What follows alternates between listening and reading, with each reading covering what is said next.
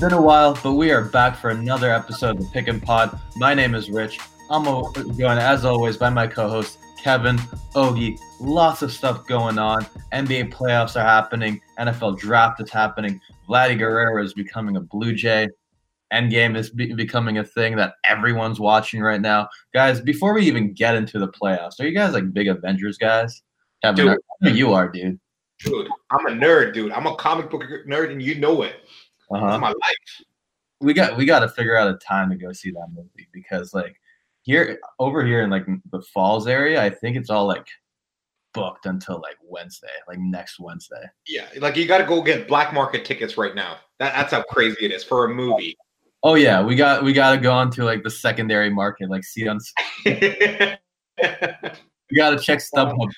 Do they take scene points though? That's the question. I have no idea, but at this point, we got to watch a movie by any means necessary. Exactly. Ogie, are you a big Marvel guy? Boys, you guys are speaking gibberish. I have no idea about any of this. Sports, man. Yeah, that's right. The man's man. I mean, I'm like in organized crime and mafia. There was a big hit today in Toronto, so I mean that's the kind of stuff I'm following. Jesus, you gotta like venture out and like watch some Yeah, dude. Light up your life. Tone it down a bit, eh? Yeah. Wait, who's your favorite Avenger?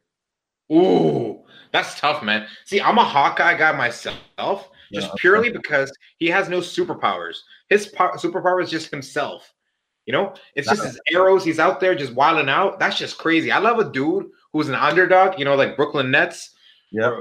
Yeah, you know, who just comes out and just balls out. That's fair. What about you, Rich? Who's your favorite Avenger? I honestly have no idea. I just kind of asked that question without thinking about the answer. But I think I know. Is it the Hulk just because it resembles you? No, it's not the Hulk. I'm actually a little bigger, but I'm gonna go with Iron Man. I think that dude is so dope. He's so lame. No, he's dope. And he's so bougie. He's a womanizer. I don't like that. No, but he has so much cool shit, and he's smart. I like it. You like it. The brain. It's awesome. But anyways, we got to start talking about some athletes out here, though. Let's go. About some athletes. Okay, so we're a football pod, right? Kyler Murray, first overall. Are we talking the right sport right now? I mean, a basketball player did get drafted out of Iowa. T.J. Hawkinson. He's a tight end. He used to be actually just like a solid basketball player. Well, there we go. Congratulations, Kyler Murray. Congratulations, that guy. I don't know anybody past like the third overall pick. So let's get into the NBA playoffs. The first round, basketball. The first round is about to wrap up. There's a couple of series left on the Western Conference side. Kind of surprising that the NBA champion Golden State Warriors are one of those four teams still standing. But because a lot is going on, the Denver San Antonio game is happening right now. It's an elimination game. We're going to start off with the Eastern Conference playoffs because right now it's kind of what everybody predicted. It's the four elite teams in the East. We have Boston versus Milwaukee, and then we have Toronto versus Philly. We're going to start off with the Milwaukee series because Milwaukee, Boston, they both swept their first round opponents. Milwaukee literally destroyed Detroit, and Giannis looked literally unstoppable, but then again, it's Detroit. Let's start off with you, Ogie. How do you, first of all, give us like a couple of like short thoughts about the first round series, which I mean looked super one-sided, and your predictions and breakdown for Boston versus Milwaukee.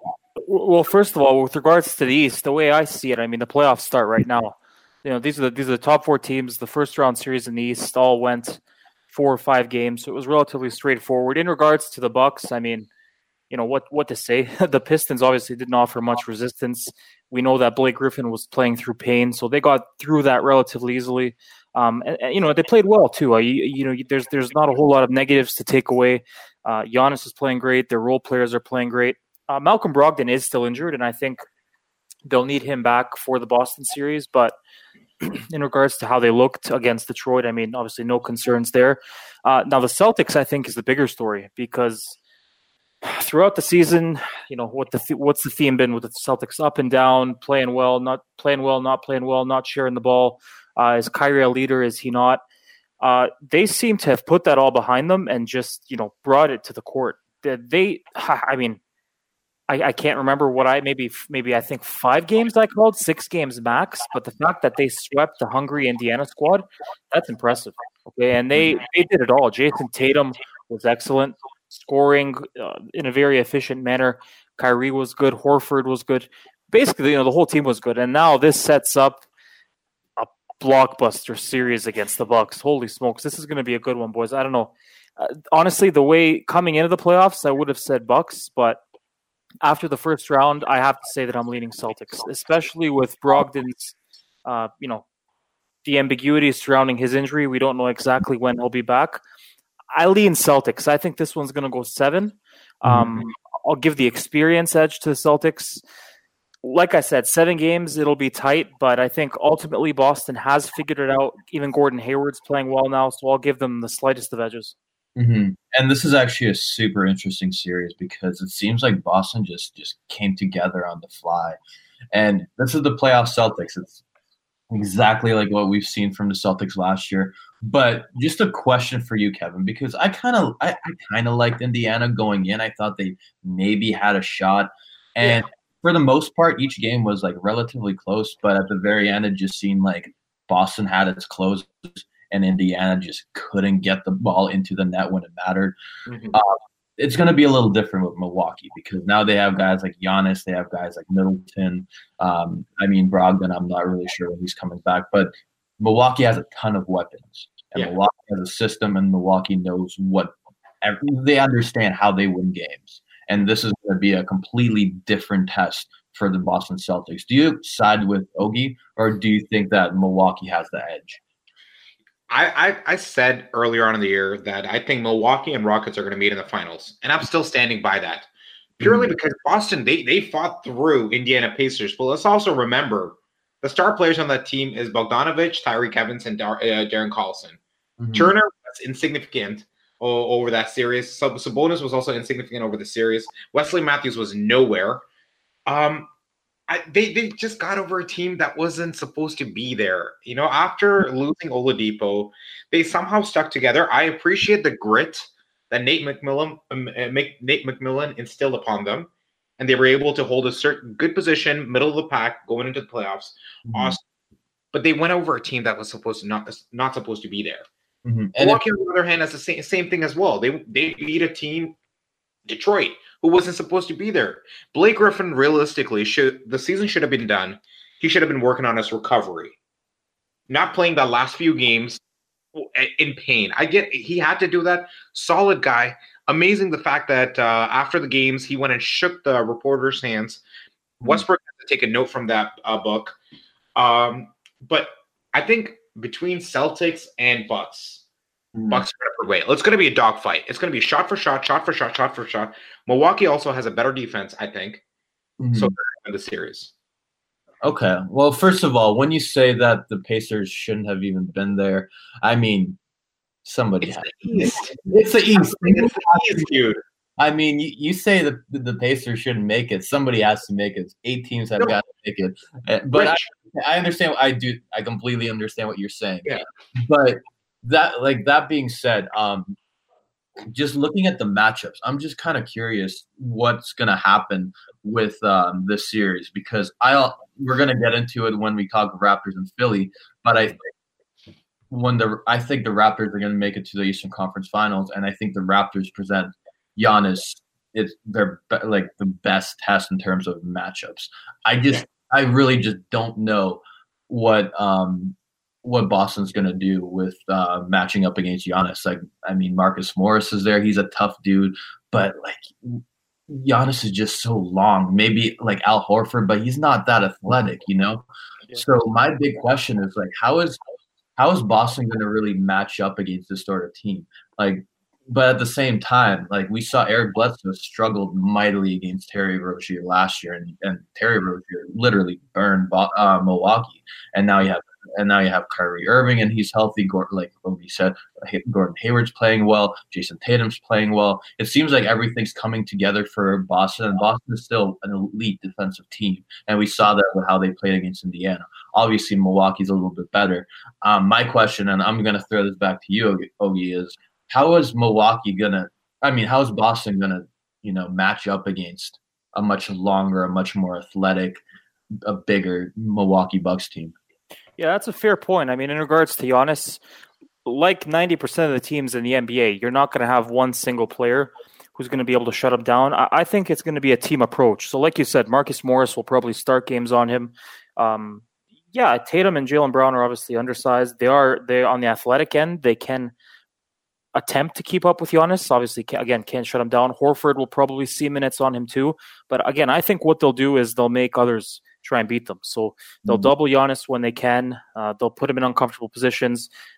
Obviously, try and make him shoot, right? You want Giannis on the perimeter, attempting jump shots, and make the others beat you. So, and if you fall that way, then so be it. Mm-hmm. So, make guys like Brook Lopez, like Eric Bledsoe, Middleton, Mirotic hit outside shots, and try and get the ball out of Giannis's hands as often as possible. Honestly, I think that's the only way for them to win this series. But again, on the other end, the Celtics have a lot of firepower too, and when they're clicking, they're clicking. So you put a lineup out there with Kyrie, Brown, sometimes Rozier as well on there with Irving, Tatum, Horford, Morris. Every single one of those guys can hit perimeter shots. So you're going to see incredible spacing. And what does that mean? That opens up the floor for guys like Irving. Yeah, the Bucks obviously have an elite defense. They have some rangy defenders, but don't sleep on Boston being able to put up points in this series either. In regards to Giannis, it's going to have to be a team approach, team defense approach, and get the ball out of his hands as often as possible. Mm-hmm. And in terms of Boston, they're, like you said, I wouldn't say they have a ton of firepower, but they're a top 10 team in the league in offensive rating. They're a top team in the league in defensive rating. That usually bodes well in the playoffs. They're kind of middle of the pack in terms of just points per game. But this is going to be a very interesting test because as much as I like, you can't really slow down Giannis. Giannis is eventually going to get his, and it's going to be very tough to match up against a guy like that. On the other end, I mean, is Eric Bledsoe going to be the guy who covers Kyrie? No. The Milwaukee Bucks, I feel, are going to struggle holding Kyrie down as much as Boston is going to struggle with Giannis. But in terms of who wins the series, I'm going to be siding with Kevin. I think that the Milwaukee Bucks are going to take this one. I'm even going to go as far as saying the Milwaukee Bucks might even take this in 6. Kevin, I don't know if you actually made a games. 6 games. 6 games. Yeah, why not? That's tough. I get it. I'm all for Milwaukee, but it's going to go down to the last game. Is it? 7th game, down to the last few minutes. That's what it's going to be. Okay. So you have Milwaukee in 7. Ogie, you have Boston in 7. I got Milwaukee in 6. I'm kind of living on the edge right now. But let's move on to the next second round series. This is the one that has me excited because I'm a Raptor fan and I just watched the Leafs get eliminated. Philadelphia is playing the Toronto Raptors. Both teams moved on in 5 games. Raptors beat the Orlando Magic. Honestly, they beat the Orlando Magic senseless after game 1. And then the Philadelphia Sixers battled it out with the Brooklyn Nets 1-5. Boys, how is this one going to go down? And I have a lot of things to say about this, but I'm gonna let Kevin start this one off. How about this, Kevin? You're a big Brooklyn Nets fan. Yes, I am. Yeah. So let's kind of like recap the first round series between Philly and the Nets. What did you see in that series, and what do you think in that series is going to help the Philadelphia Sixers against the Raptors? I saw the true colors of Philly fans, which I've been noticing for quite some time. I wanted to address this for a long time. The Phillies game where Bryce Harper started was the first 2 games where he wasn't hitting anything and they were booing, and then the third game where he hit, everybody started cheering. That man started up. Philadelphia 76ers, April 13th, game 1 versus Brooklyn Nets. They were struggling at first. First quarter or second quarter, Philly fans start booing. You're booing your team in the first half just because you're down to another team by 9-10 points. Are you kidding me? Yeah. How is your team supposed to boost off that morale and try to find some sort of fire within themselves to fight through that? You can't. If I'm a player for Philadelphia 76ers and I have my fans just booing me before I even go to the locker room for halftime. Yeah. Are you kidding me? Yeah. That's why they lost that game. That's exactly why they lost that game to Brooklyn Nets. But I saw a lot of promise in Brooklyn itself. Mm-hmm. Those came through. Caris LeVert, he can ball. You couldn't even notice the fact that the guy had an injury earlier on in this year. A terrible injury too. Let me add to that. Spencer Dinwiddie, a leftover, tossed around teams. He balled out too. D'Angelo Russell. People slept on the guy. He was inconsistent throughout the playoffs, but he hit the shots that mattered. Mm-hmm. It was just tough inside the paint against Joel Embiid. First 2 games, his knees were bothering him a little bit. I'm not sure what happened game 3 onwards. He seemed a bit more sturdy on his feet. It was solid.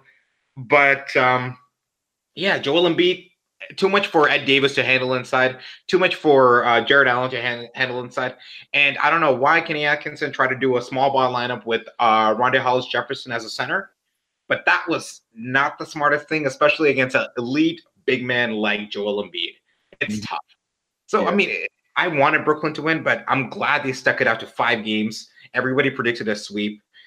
They fought it through. Jared Dudley, shout out to you. Pure heart. Love that guy. Simmons, work on your half-court game, I guess. It was a good series. Mm-hmm. Honestly, the way you started that whole talk, people may think that the Brooklyn Nets actually won. But a game. They didn't win a game. They won a game. They won a game, boy. But yeah, and I completely agree. There's just a lot of matchup problems that the Brooklyn Nets faced, and at the end of the day, there was just a lot of the talent was on the Philadelphia 76ers side. Like no one can on the Nets can really defend a guy like Joel Embiid. Jimmy Butler is going to get his. But the big thing I kind of took away from this Philadelphia 76ers series is, and just to tie in the Toronto Raptors, I feel like the Raptors won in 5 games. Like everybody knows how this team is going to play in the second round. Like they have a system. Everybody knows their roles finally. Like the bench finally started to click a little bit after game like 3. Kawhi Leonard's insanely good. Pascal Siakam is a 6 god. Kyle Lowry had a plus 106 net rating for the series, and I mean Pearson, his best series in his career was a plus 89. But you know, Kyle Lowry is a regular season player. But my point is, the Raptors kind of know what they're doing. It seems like everybody knows their role. Yep. With the 76ers, I don't think Philadelphia really figured anything out yet. Yep. Like, yeah, Joel Embiid is still really dominant, and he's going to be the best player in the series, I'd say. I'd say he's maybe a little bit better than Kawhi Leonard. But, I mean, Jimmy Butler kind of plays independently.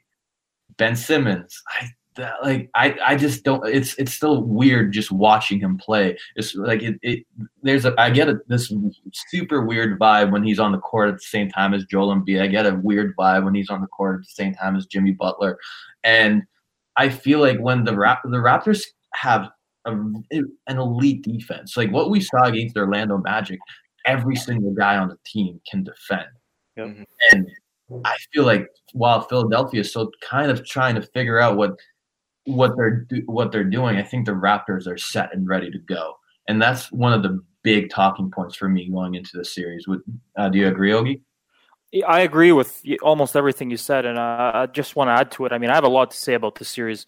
I'll start with Philly, and honestly, even though they did win in 5 games, and by the way, after game 1, I don't think too many people saw that coming. That was an absolute incredible turnaround. But even though they did win in 5 games, I'm a little bit more cynical than I think Kevin is. I took more negatives away from their series against Brooklyn than I did positives. And the first negative is, and Rich, you kind of hit on it, just the uncertainty around this team. You don't really know. Their roles are far from figured out. At the end of games, when the games are close, you don't really know who's going to be taking the last shot. Yeah, and Embiid is their best player, and he is their best scorer. And when you're facing an undersized Jared Allen and Ed Davis, you're not going to have much trouble scoring. But, I mean, aside from him, Simmons is the first few games, he was horrendous. He was horrible, and when he is bad, that takes takes away a lot from that team. JJ Redick this guy used to be an elite shooter, and don't get me wrong, he's still, can be, but the shots just don't seem to be falling as often anymore. The uncertainty, the other thing is kind of the immaturity around this team. They seem like they're, emotionally speaking, all over the place. You saw the whole thing with Dudley. They're getting into altercations left and right. Jimmy Butler is getting ejected. I did mention Embiid's injury concerns, but that's also another factor. So, I mean, just, from a personnel perspective, the team does seem a little bit immature, for lack of a better term. And then the third thing I took away is their lack of depth. Mm-hmm. There is very, very little on that bench. I mean, when Boban Marjanovic is your essentially sixth man and leading scorer off the bench, you have a problem. And I love Boban. He's a character and a half. He's a legend, but there just isn't much. I mean, TJ McConnell, he gets on the floor and teams aren't even guarding him. Mm-hmm. So, I mean, he's essentially, it's 4-on-5 when he's on the floor. Realistically, there just isn't a whole lot there. And I think that's one area where the Raptors could really, really expose them. So, you're bringing guys like Powell, who, by the way, has been great. Van Fleet, you have Ibaka coming off the bench. Hopefully OG comes back sooner rather than later. But I think the Raptors' bench is where they could really take advantage of them. And Rich, you're right. The Raptors' defense against the Magic was suffocating. Mm-hmm. And it isn't just Kawhi. It was just sheer team defense. I mean, you look at the bigs. I don't think Nikola Vucevic played in that series. They eliminated him. He did not do anything. Mm-hmm. And I think when we talk about Embiid and how dominant he was against the Nets, well, guess what? Now you're going up against the former Defensive Player of the Year in Marc Gasol, who's a beast in terms of guarding you in the post. And if you want to take it outside and kind of live on the perimeter, well, Serge Ibaka is there, and he can keep up with the best of the more mobile bigs. So I think the Raptors they're perfectly matched up in regards to Embiid, and then even in other positions, right? You have Kawhi and Danny Green to guard Harris and Butler. I just really, really like the way that the Raptors match up against Philadelphia. They're 3-1 against them in the season. A note that probably not many people know, Kawhi is 13-0 in his career against the 76ers. Mm-hmm. It'll be a good series. I ultimately think the Raptors prevail in 6. I just think they match up really well. And Rich, like you said, the Raptors defense has elevated to a new level and everybody seems to know their role. Whereas on the 76ers side, it still seems a little bit scrambled. Mm-hmm. And I completely agree with you, Obi. I was going to say Raptors in 6 as well. There are just so many questions on the Philadelphia side. Like you said, the Raptors won 3-1 this season against Philadelphia. Obviously, that one game was when Kawhi Leonard was resting due to But like the Raptors don't have many questions with Philadelphia. Like, is Joel Embiid going to be healthy? Like, we don't really know what's going on with his knees. Mike Scott, who historically has kind of been like a Raptor killer in the playoffs with his time with the Wizards. He's not going to be playing. He has plantar fasciitis and he has a bruised knee, I believe. So he's not going to be playing game 1. Plantar fasciitis, that's some real shit. That hurts. Yeah, so but it's day-to-day right now. It's day-to-day, but I'm sure he'll fight through it. Yeah, but game 1, he's not going to be there. Is he going to be there game 2? Because it's a quick turnaround. There's only a day off in between. Is he going to be there? Joel, like I said, Joel Embiid, knee problems. Like, is he going to be there? And the thing is, like you said, Jared Allen, Ed Davis in round 1. Now he's going up against Marc Gasol. Big boys. Big. Yeah. Marc Gasol's big, and honestly, just watching him throughout this first series, I'm just like, Marc Gasol is so smart. Just watching him defend, and I'm like, this guy just has so much basketball IQ. Like, he just knows everything. He knows how to work angles. Like, he knows when to jump. He knows. This dude is like a basketball savant, and watching this guy play, and he's become the defensive anchor of this team. He's literally the guy under the basket, making sure everything's working smoothly, and he's shooting threes as well. Joel Embiid, he doesn't look that mobile anymore because of his knee. He can kind of shoot. So if the Raptors push him outside and keep him away from the paint where Marc Gasol is, fine, let him shoot. He's shooting 30% on the from 3-point range on the season. Does that have something to do with his knee problems? Maybe. I don't know. But if the Raptors can push him away from the basket, that's a huge win because that's their best player. I think Butler eventually is going to get his. But if they can really shut down Joel Embiid, which I think they have a good chance of just slowing him down with Marc Gasol, I think the Raptors have an incredible shot here. And I mean, Ben Simmons was a complete non-factor against the Raptors this past season when Kawhi left. Like, Ben Simmons is so one-dimensional in the half court, and putting a guy like Kawhi Leonard on him when he's one-dimensional in the half court, like, that just takes away a superstar from the series.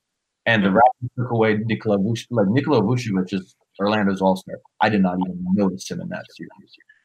If you take away, like, if the Raptors lose this series, I just don't know what happened, right? I'm with you. I mean, I don't want to sound too optimistic because, again, we are talking about the Raptors after all. But I just really like this matchup. Yeah. And honestly, like, now I may be overdoing it. It likely won't go 5. I think ultimately it will go 6. But I just for almost I can't think of a single reason that Philadelphia has a single strong advantage against the Raptors. It's just literally position by position, bench depth, the roles, the team chemistry. I mean, home court. If it comes down to a game 7, I just look. Anything can happen, but as of right now, I really, really like the position that the Raptors are in. Mm-hmm. And also keep in mind, one of the reasons why it will go 6 is because the Raptors are going to lose game 1. You gotta stay with the tradition. Yeah, but at the same time, I mean, I get it. Raptors are the elite team. You guys have a robot of a superstar over there. You got Nick Nurse just mouth wide open throughout the whole game. That's all lit and everything. But Sixers have more stars. And I'm going with the star power on this one. I think Sixers, they're going to take it in 7 games, if anything. But do they actually? That's contingent on Joel Embiid being healthy, for sure. Mm-hmm. That's the thing. Because we can't forget about Tobias Harris over there, too. We keep on talking about Joel Embiid. We keep on talking about Jimmy Butler, Ben Simmons. But Tobias Harris is an all-star. But he hasn't played like one since he's joined the 76ers. And I mean, that comes back to sort of rules and who gets how many touches. There just aren't too many touches to go around. Like the last series, he played about 36 minutes per game, averaged about 18 points, 9 boards, about 4 assists, a steal. That's all you need. Mm-hmm. But all you need, if you have everybody else putting in exactly what they're supposed to be putting in, Tobias just has to come in and say the offense is stagnant at a certain time. Him and Boban, I love Boban. Rich knows my love for Boban from time since he came into the league. But they had this weird chemistry on court. Boban knows exactly where Toby is every time. Boy hits him with the pass. Toby pulls up for the shot. He makes it. Mm-hmm. And Tobias Harris can be clutch when he needs to be. Jimmy Butler also clutch when he needs to be. Mm-hmm. Those are 2 guys with ice in their veins. Oh, that's a lot. Boban in his veins? No. I said Jimmy and Tobias, dude. My bad. But yeah, Jimmy and Tobias, they got ice in their veins. They can come and close out games if they have to. Like you look at Jimmy Butler, he's shooting quite well in the series. He's shooting about 47% from the field, and Tobias Harris is shooting about 50% from the field, 50% from the 3-point line. That's hot. Yeah, that guy is ice cold. Mm-hmm. You go out there and just murder it. That's why I'm taking Sixers in 7 games. Okay, but like, see, you say Philly has more stars, but I mean, I would say Pascal Siakam has become a star. He's becoming a star. He's budding for sure. I 100% agree. He's budding. I mean, if we go by star power, I mean, he's a star right now. 23 points. He averaged 23 points in the first round. Yeah, he's budding. Dude, Pascal Siakam had an effective field goal percentage of 100% when Evan Fournier was covering him. Okay, Evan Fournier was also at the club the night, like legit, a few hours after they lost in Toronto, celebrating. He did not want to be in the playoffs. He's there for the free accommodation, and the nightclub's letting him in. That's it. Okay, but like, get back to my point in terms of stars. Like, I'd say Pascal Siakam is one of the biggest stars in the series. Kawhi Leonard put up 20 points every single night, but he does so much on the court that, like, I would even go as far as saying Philadelphia doesn't really have somebody like that. Like, Kyle Lowry can affect the game in so many ways with how he pushes the tempo, with how he distributes the ball, with how the offense kind of on him, the charges that he draws. Like, Ben Simmons. Ben Simmons is gonna. I can't see Ben Simmons do anything in the. I think he's going to be a non-factor in this series. I really do. No, you can't say that. See, that's the problem. People are saying Ben Simmons. I get it. He doesn't have a 3-point shot, but he's survived this long in the league without a 3-point shot. Yeah, I understand. It's not about him having a 3-point shot. Like, how are you gonna? Okay, I get it. Kawhi's gonna try to lock him down. Kawhi's gonna get a few steals, a few blocks, whatever. Simmons gonna miss a few shots, but he's still gonna get his 15-point per game, if anything. I mean, dude, 15 points per game. Norman Powell was averaging 11 off the bench. That's solid. Simmons was averaging 17.2 in the last series. They won. It's all good. Yeah, but you don't need Simmons to get the 20 points. Simmons is just there to grab the boards that matter, play good defense, and hit him with the assist. That's it.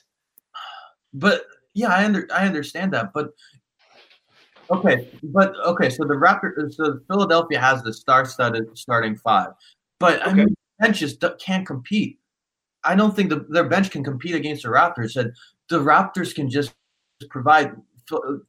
throw so many different looks to Philadelphia, and I really don't know how they're going to be able to handle it. And honestly, I don't really trust Brett Brown as well. I don't think he's that good.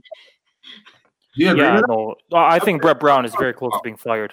I think Brett Brown is really close to getting fired, and I think the Raptors are clicking at the right time. Don't get me wrong. Raptors are hot. So is Philly. But let's just understand the fact that both of them are playing teams. Yeah, and were not the greatest. I agree. They were playing trash teams. They were playing trash teams. But my point is, I think that's all good. Okay, fine. The Raptors played a trash team. The Philadelphia 76ers played an okay team. A decent team. Okay. Decent. Borderline historical. I like that, Rich. But the thing is, I just feel like we learned so much about what will do and just a little about Philadelphia. And no, I agree with you. I agree with everything Ogie said too. I didn't even look at it in that perspective till he said it. All the negatives that came out through the series. I noticed a few here and there, but I just didn't put it all together. They are very immature. Don't get me wrong. They are. That's the thing with Philly. Philly has this thing. They don't remember where they're from. You got to stay in touch with your roots. Stay humbled. Remember that you guys were tanking for the longest period of time, that your build right now is called the process, just so the fans could kind of sit through it. I understand that. So they got to kind of humble themselves, go into the next series just with that mentality. Let's just put it in Obi mentality. Go out and play. That's it. And I think they can beat Raptors if everything stays disciplined. That's for sure. Okay, so now we really got to segue over into the Western Conference. Still a little bit of work to be done. San Antonio is playing the Denver Nuggets as we speak. What's the score? They are up by 10. 93-85 is what Jesus, yeah. So, I mean, maybe Game 7. Who knows? We also got Houston there awaiting the winner of Golden State versus Los Angeles. Who's the and Portland as well. Portland is awaiting the winner of San Antonio versus Denver. So obviously we don't really know what the matchup is going to be, although I think we can assume that Golden State is eventually going to pull out a win. And this Denver and San Antonio series is tough. I mean, if it goes to Game 7, I mean, who really knows? My prediction was San Antonio in 7. So, and you guys, I think, both called Denver in 7. So that's going to be interesting. But since we know two teams that have advanced, I want to get your guys' opinion on those two teams. So, Ogie, let's start off with you. What did you think about the Portland Trail Blazers? Because I think a lot of people had Oklahoma City win that one. All three of us have. And, I mean, we kind of have to tip our cap to Damian Lillard because he was incredible. He took over that series. Ogie, what do you think? That's exactly it. Damian Lillard took over, and the Thunder had no answer. And it's interesting because, remember, the Blazers got swept last year by the Pelicans, I believe. Yeah. And to come back this year in that fashion, it seems like the ultimate redemption story. And shout out to them because they did it without Nurkic too. I do have to say, I think, look, the Blazers looked good, but I think the Thunder were honestly quite poor. And we'll get to that later. I just think that the lack of shooting and the lack of basketball IQ from some of their players, who again we'll get to later on, ultimately resulted in the Blazers winning that series comfortably. And that game 5 was incredible. I mean, when you're up by 17 points with 7 minutes remaining, when you're up by 8 minutes with 2.5 minutes remaining, and your season is on the line, there is just no excuse for not winning that game. There really isn't. And Billy Donovan also obviously has to take some of the blame. But shout out to Damian Lillard. I mean, this guy is, I think, hands down, no argument, the most underrated superstar in the NBA. He's clutch. He has unlimited range. I think he's the closest thing to Steph Curry that we have. He's awesome. And shout out to CJ McCollum too. For the first 3 or 4 games in the series, he was great. Some of the bench guys even stepped up. Guys like Zach Collins and Rodney Hood. Al-Farouq Aminu even had one really good game. So, yeah, the Portland got it done in 5. They await the winner of the Nuggets and the Spurs. Did they impress me substantially? No, not really. Because, like I said, I think it was more of the Thunder looking really poor than it was the Blazers looking, excellent per se. But they got it done. They're in the Western Conference semis. If Lillard is on, obviously everybody's going to have trouble beating them. But again, I still worry about their depth, their lack of bench production in the grand scheme of things. And the fact that they don't have Nurkic, they're a little bit thin inside. So congratulations to them. I think it was more how poor the Thunder played, and I think they're gonna have a lot more of a difficult time with whoever they play between Denver and San Antonio. Yeah, I completely agree. And before we swing this over to Kevin to talk about the Houston Rockets, in terms of the Oklahoma City Thunder, I was just so upset with how they played this series. They just did not look prepared coming into the series. Just the way they played, the level of maturity they played with. Russell Westbrook was atrocious. He was throwing up bricks from 3. He was throwing up bricks from the field, from everywhere. And Damian Lillard literally had his number. I can't speak anymore, guys. But just watching that series, I'm watching Damian Lillard and CJ McCollum. They completely took over that series. Paul George was really good, and we cannot take anything away from him. But I mean, he just didn't have any backup. And Russell Westbrook, when OKC really, really needed him, he wasn't there. They won that one game, and they were going crazy. Portland lost that, came back, won on the road, came home. Damian Lillard made one of the most incredible shots in the playoffs that I've seen in quite some time. And like you said, Ogie, I still don't trust their depth, especially going into the second round. So say Denver, how Portland's going to be able to play against them. The one big question was, how is Denver going to be able to handle Lillard? But other than that, I feel like Denver can beat Portland. If San Antonio moves on, I feel like that would be an interesting series, because I think Portland has a chance against the San Antonio team. But Kevin, you predicted that Houston's going to be making it to the NBA Finals. Yes. How did you see them play in round 1? I mean, round 1, before we advance, I just have to say one thing. There was an unsung hero from the Portland series. That was a gentleman that was waived by New York Knicks who balled out, Enes Kanter. Let's not forget about that.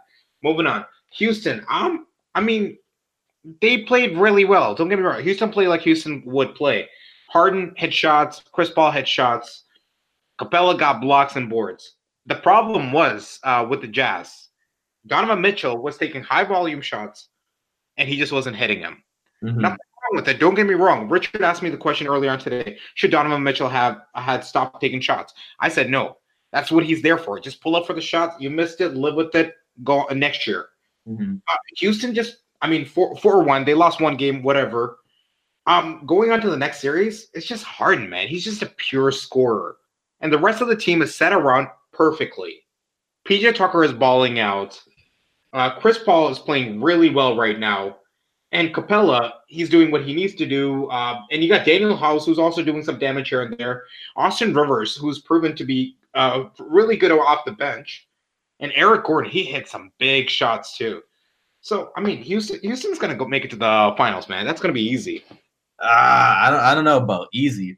But But yeah, the thing we discussed earlier today with Donovan Mitchell and if he should just stop shooting. Just thinking about it, I completely agree. The Utah Jazz made it this far by playing to live and die with what your foundation is.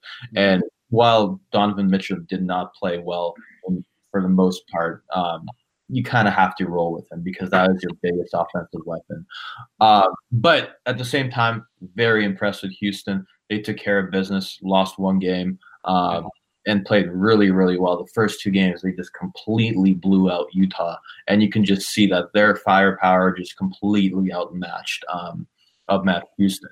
So now what is still to be done is the second half of the first round bracket. We still have Golden State versus Clippers. Clippers somehow won on the road at the Oracle. There's going to be a game 6 in the Staples Center, and then we also have the San Antonio Spurs. They're taking on the Denver Nuggets. Let's start off with you, Ogie. I'm not going to ask you to tell me who's going to win this series, but I'm going to ask you to just give me your predictions, assuming for like both scenarios. What do you think is going to happen? Both scenarios in the West, you mean? Yeah. So, what's going to happen if Portland's going to take on the Nuggets? What's going to happen if San Antonio is going to take on the Portland Blazers? Well, again, first of all, I think Denver does emerge in Game 7, and I like their chances a lot against Portland. If San Antonio gets through, I think Portland in 5 or 6. I think Portland would have a relatively straightforward time with San Antonio, but I think Denver would take Portland out. Okay. Because it's so tough because I feel like I completely agree with what you said earlier, Ogie. I think the first round series was just about how badly Oklahoma City played. It's not Portland did play really well, but I just think it was more about how Oklahoma City just failed to show up. But Kevin, what do you think? Going forward, I don't know. I like Denver, but I just don't trust them. I love San Antonio. That's the thing. So if Denver makes it through, I think Denver's going to lose against Portland. Mm-hmm. San Antonio makes through. I don't know. Just that coaching by Greg Popovich. I always underestimate him when it comes to playoffs, and he is short of people. He somehow finds a way to push them through. Mm-hmm. So San Antonio might squeeze through, but at the end of the day, I think Portland's going to make it out to the conference finals. Mm-hmm. And don't forget, Derek White is becoming a superstar right in front Derek, dude, don't start with that. Derek White, I had him on my fantasy basketball team for a reason. Mm-hmm. I saw the promise in the kid. All right? So obviously the next logical question is, how does Kevin Kacheri and the San Antonio Spurs consistently see greatness before we do? Like, you guys sniff it out a mile. Pure eye test. Rich, I'm sending you pictures of like high school kids. Mm. No, not pictures, videos of high school kids balling out before they're even ranked. Uh-huh. No. I'm looking at these. When it comes to fantasy basketball, I'm scouting since they're put into high school, man. That's what's happening. You don't want to be in Kevin's office pool in the next 5 years because he's watching someone's 2-year-old son playing basketball. Gotta get ready. But fantasy basketball is life. Dude, it's all eye test for you. Dude, don't sleep on eye test. Eye test worked for the longest period of time. Analytics is relatively new. Let's address that. Eye test worked. Michael Jordan, eye test. Patrick Ewing, eye test. Shaquille O'Neal, eye test. They work, baby. I just can't wait till I'm signing up for a fantasy pool in like 10 years, and one of the categories on Yahoo Sports is like windshield.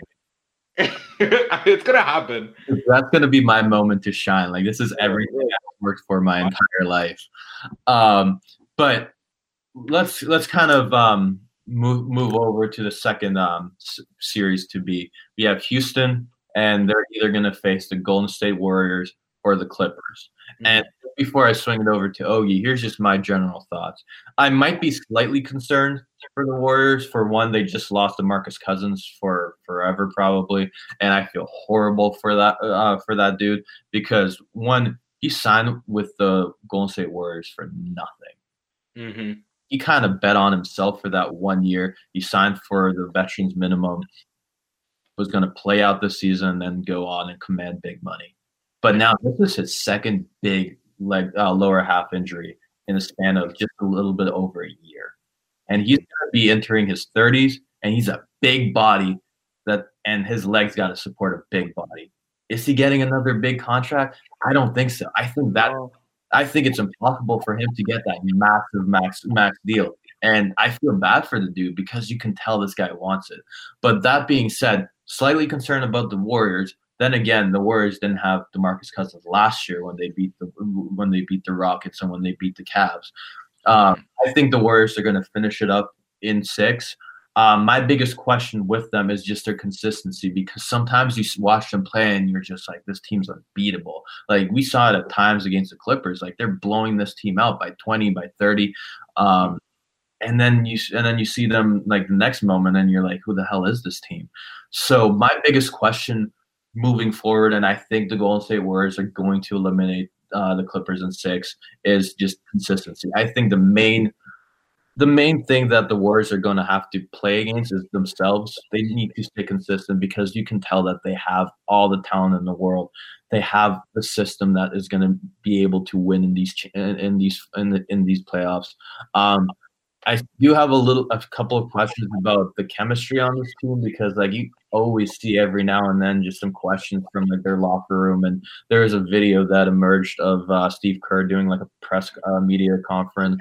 And he got into like a little bit of there's a weird thing regarding just music, and Draymond Green was like throwing up shots and he wanted the music to stay loud.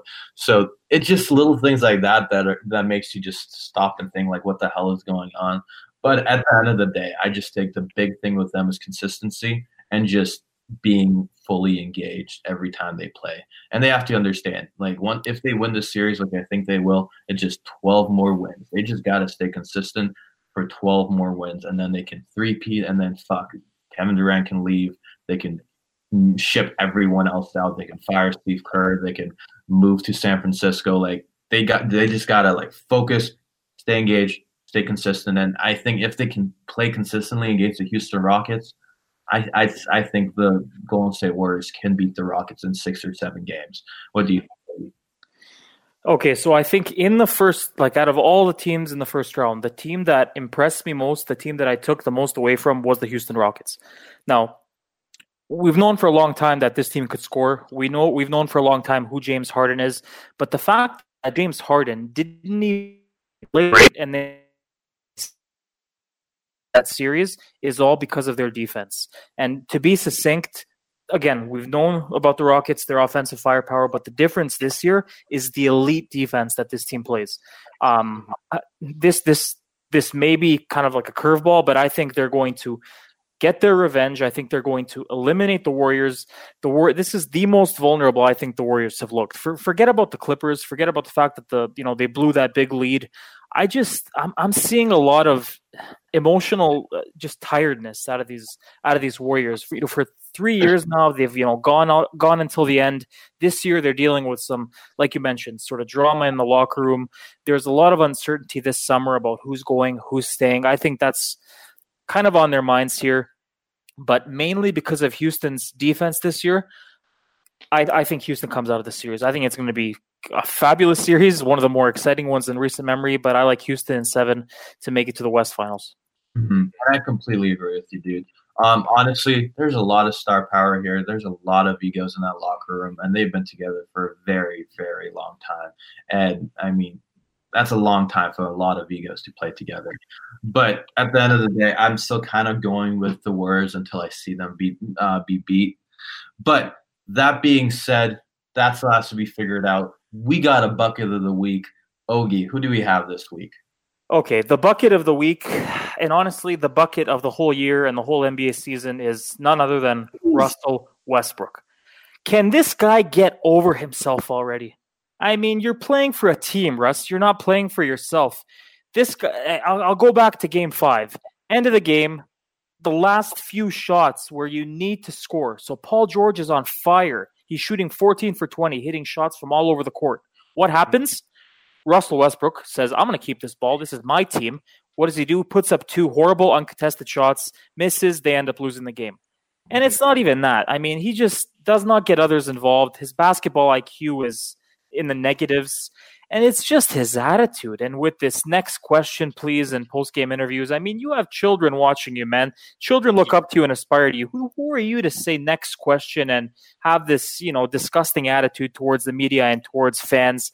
I'm just over him, boys. This is kind of like getting personal. I can't stand him. I think he's way too arrogant. On the court, this is the third straight year now that the Thunder have lost in the first round. This guy can't get it done.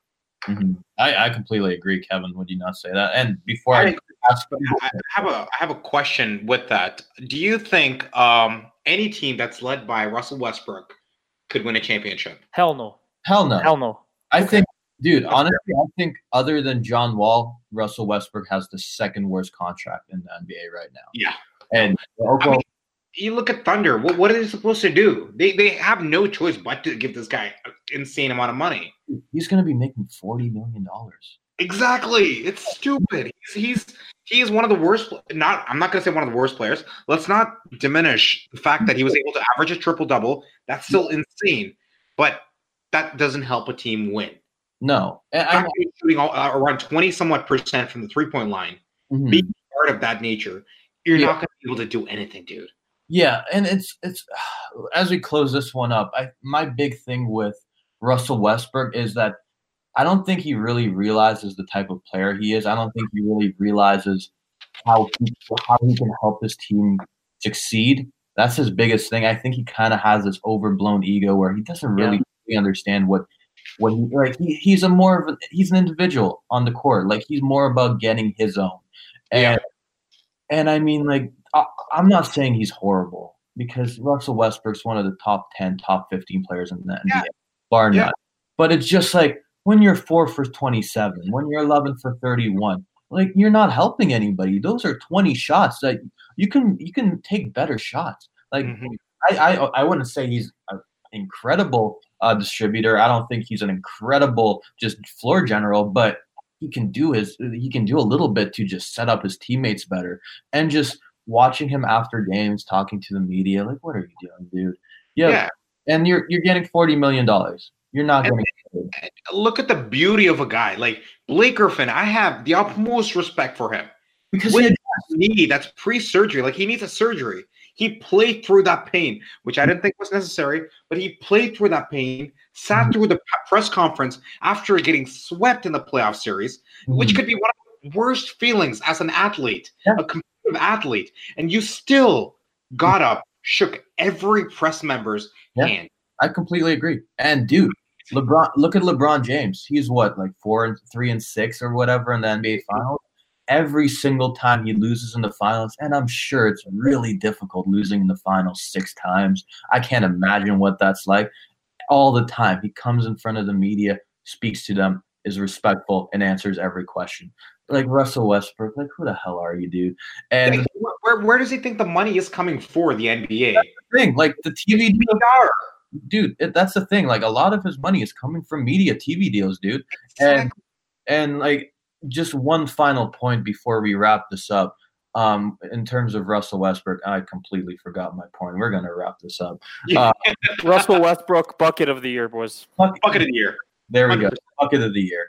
On that note, boys, we got to wrap this one up. We'll probably be back in time for third round predictions and preview and breakdown. Again, hottest basketball content on the web, ballandroll.com. You want the hottest basketball merch on the web, shop.ballandroll.com. Check it out. We have a ton of stories coming. Ogie and I are going to be writing a ton of previews for the second round. Stay locked in. This has been the Pick and Pod. Until next time.